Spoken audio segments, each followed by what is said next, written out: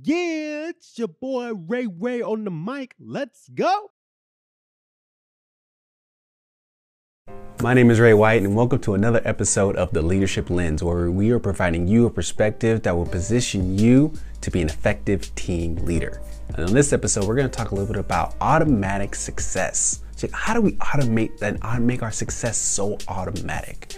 This perspective comes from a question that I asked the team earlier in this year, which was, in the sense, what is the system and the structure that we need to create in order to sustain success? I know, so many S's in that, right? Alliteration, I love it.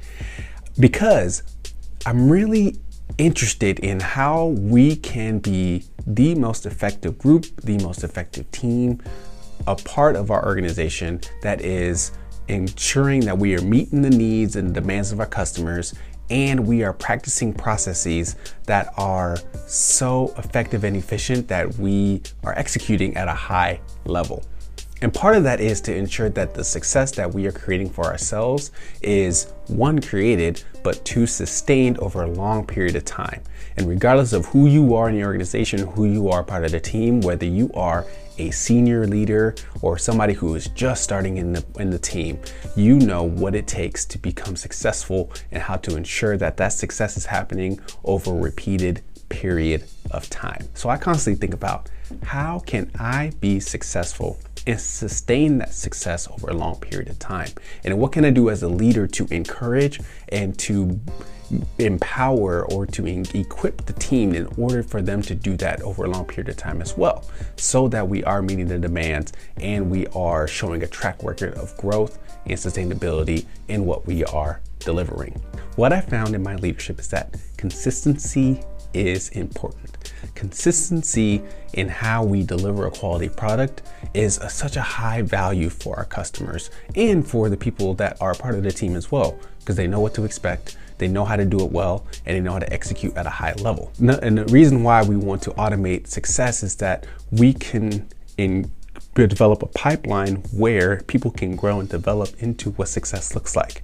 And so if we can define it and make it automated, then we know when anybody who's entered into that, our processes or into our team, they know what it take in order to build up their skill sets to have a successful outcome and a successful journey as a part of our team members.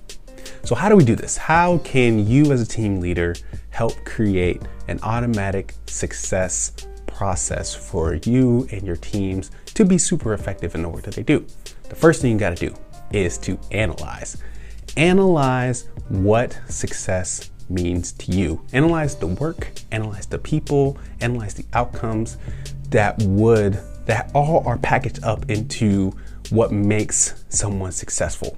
And that may mean taking an analysis of a SWOT analysis of what you do well, what you can improve on, taking a look at prior work and the work that was really successful and work that wasn't really that great, and essentially picking apart pieces and lessons learned from those experiences to be able to pull out, this is what successful process or successful projects or successful deliverable looks like, where you can analyze a piece of work or analyze a team and a staff and literally reverse engineer out of that and pull together, this is what it means to be successful in this context. So the first thing you got to do is to analyze. The second thing you got to do is to set the expectations and the metrics. So after you've pulled apart what does it look like to be successful by analyzing the current work and the current staff that you are operating with, then you start putting together the standards, start setting the expectations of what it means to execute at a high level.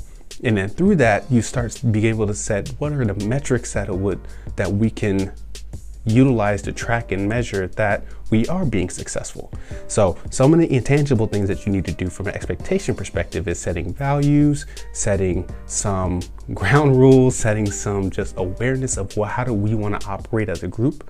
And then some of the objective measures that you can create are how quickly you are delivering a product, or how fast you are contacting customers, or just how well we execute a project on time and within budget and all those different things from a project management perspective. But being able to know what it is that you are setting from an expectations as well as a metric after you've analyzed the work that it would take to create your success, your automatic successful team.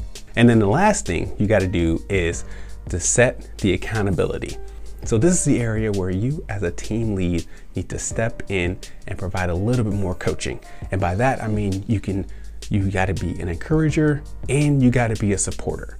And those two elements within your coaching realm are heavily key in order to ensure that success is continuing to happen on a regular basis. So coaching by encouragement could be like, you're hyping up the good work. You're hyping up all the wonderful things that the team is doing and providing that are meeting the standards that you've set as a group of what success looks like. And then support can look like providing some critical conversations or providing some, removing some barriers or helping set some parameters so that the team can be focused to meet that success on a regular basis.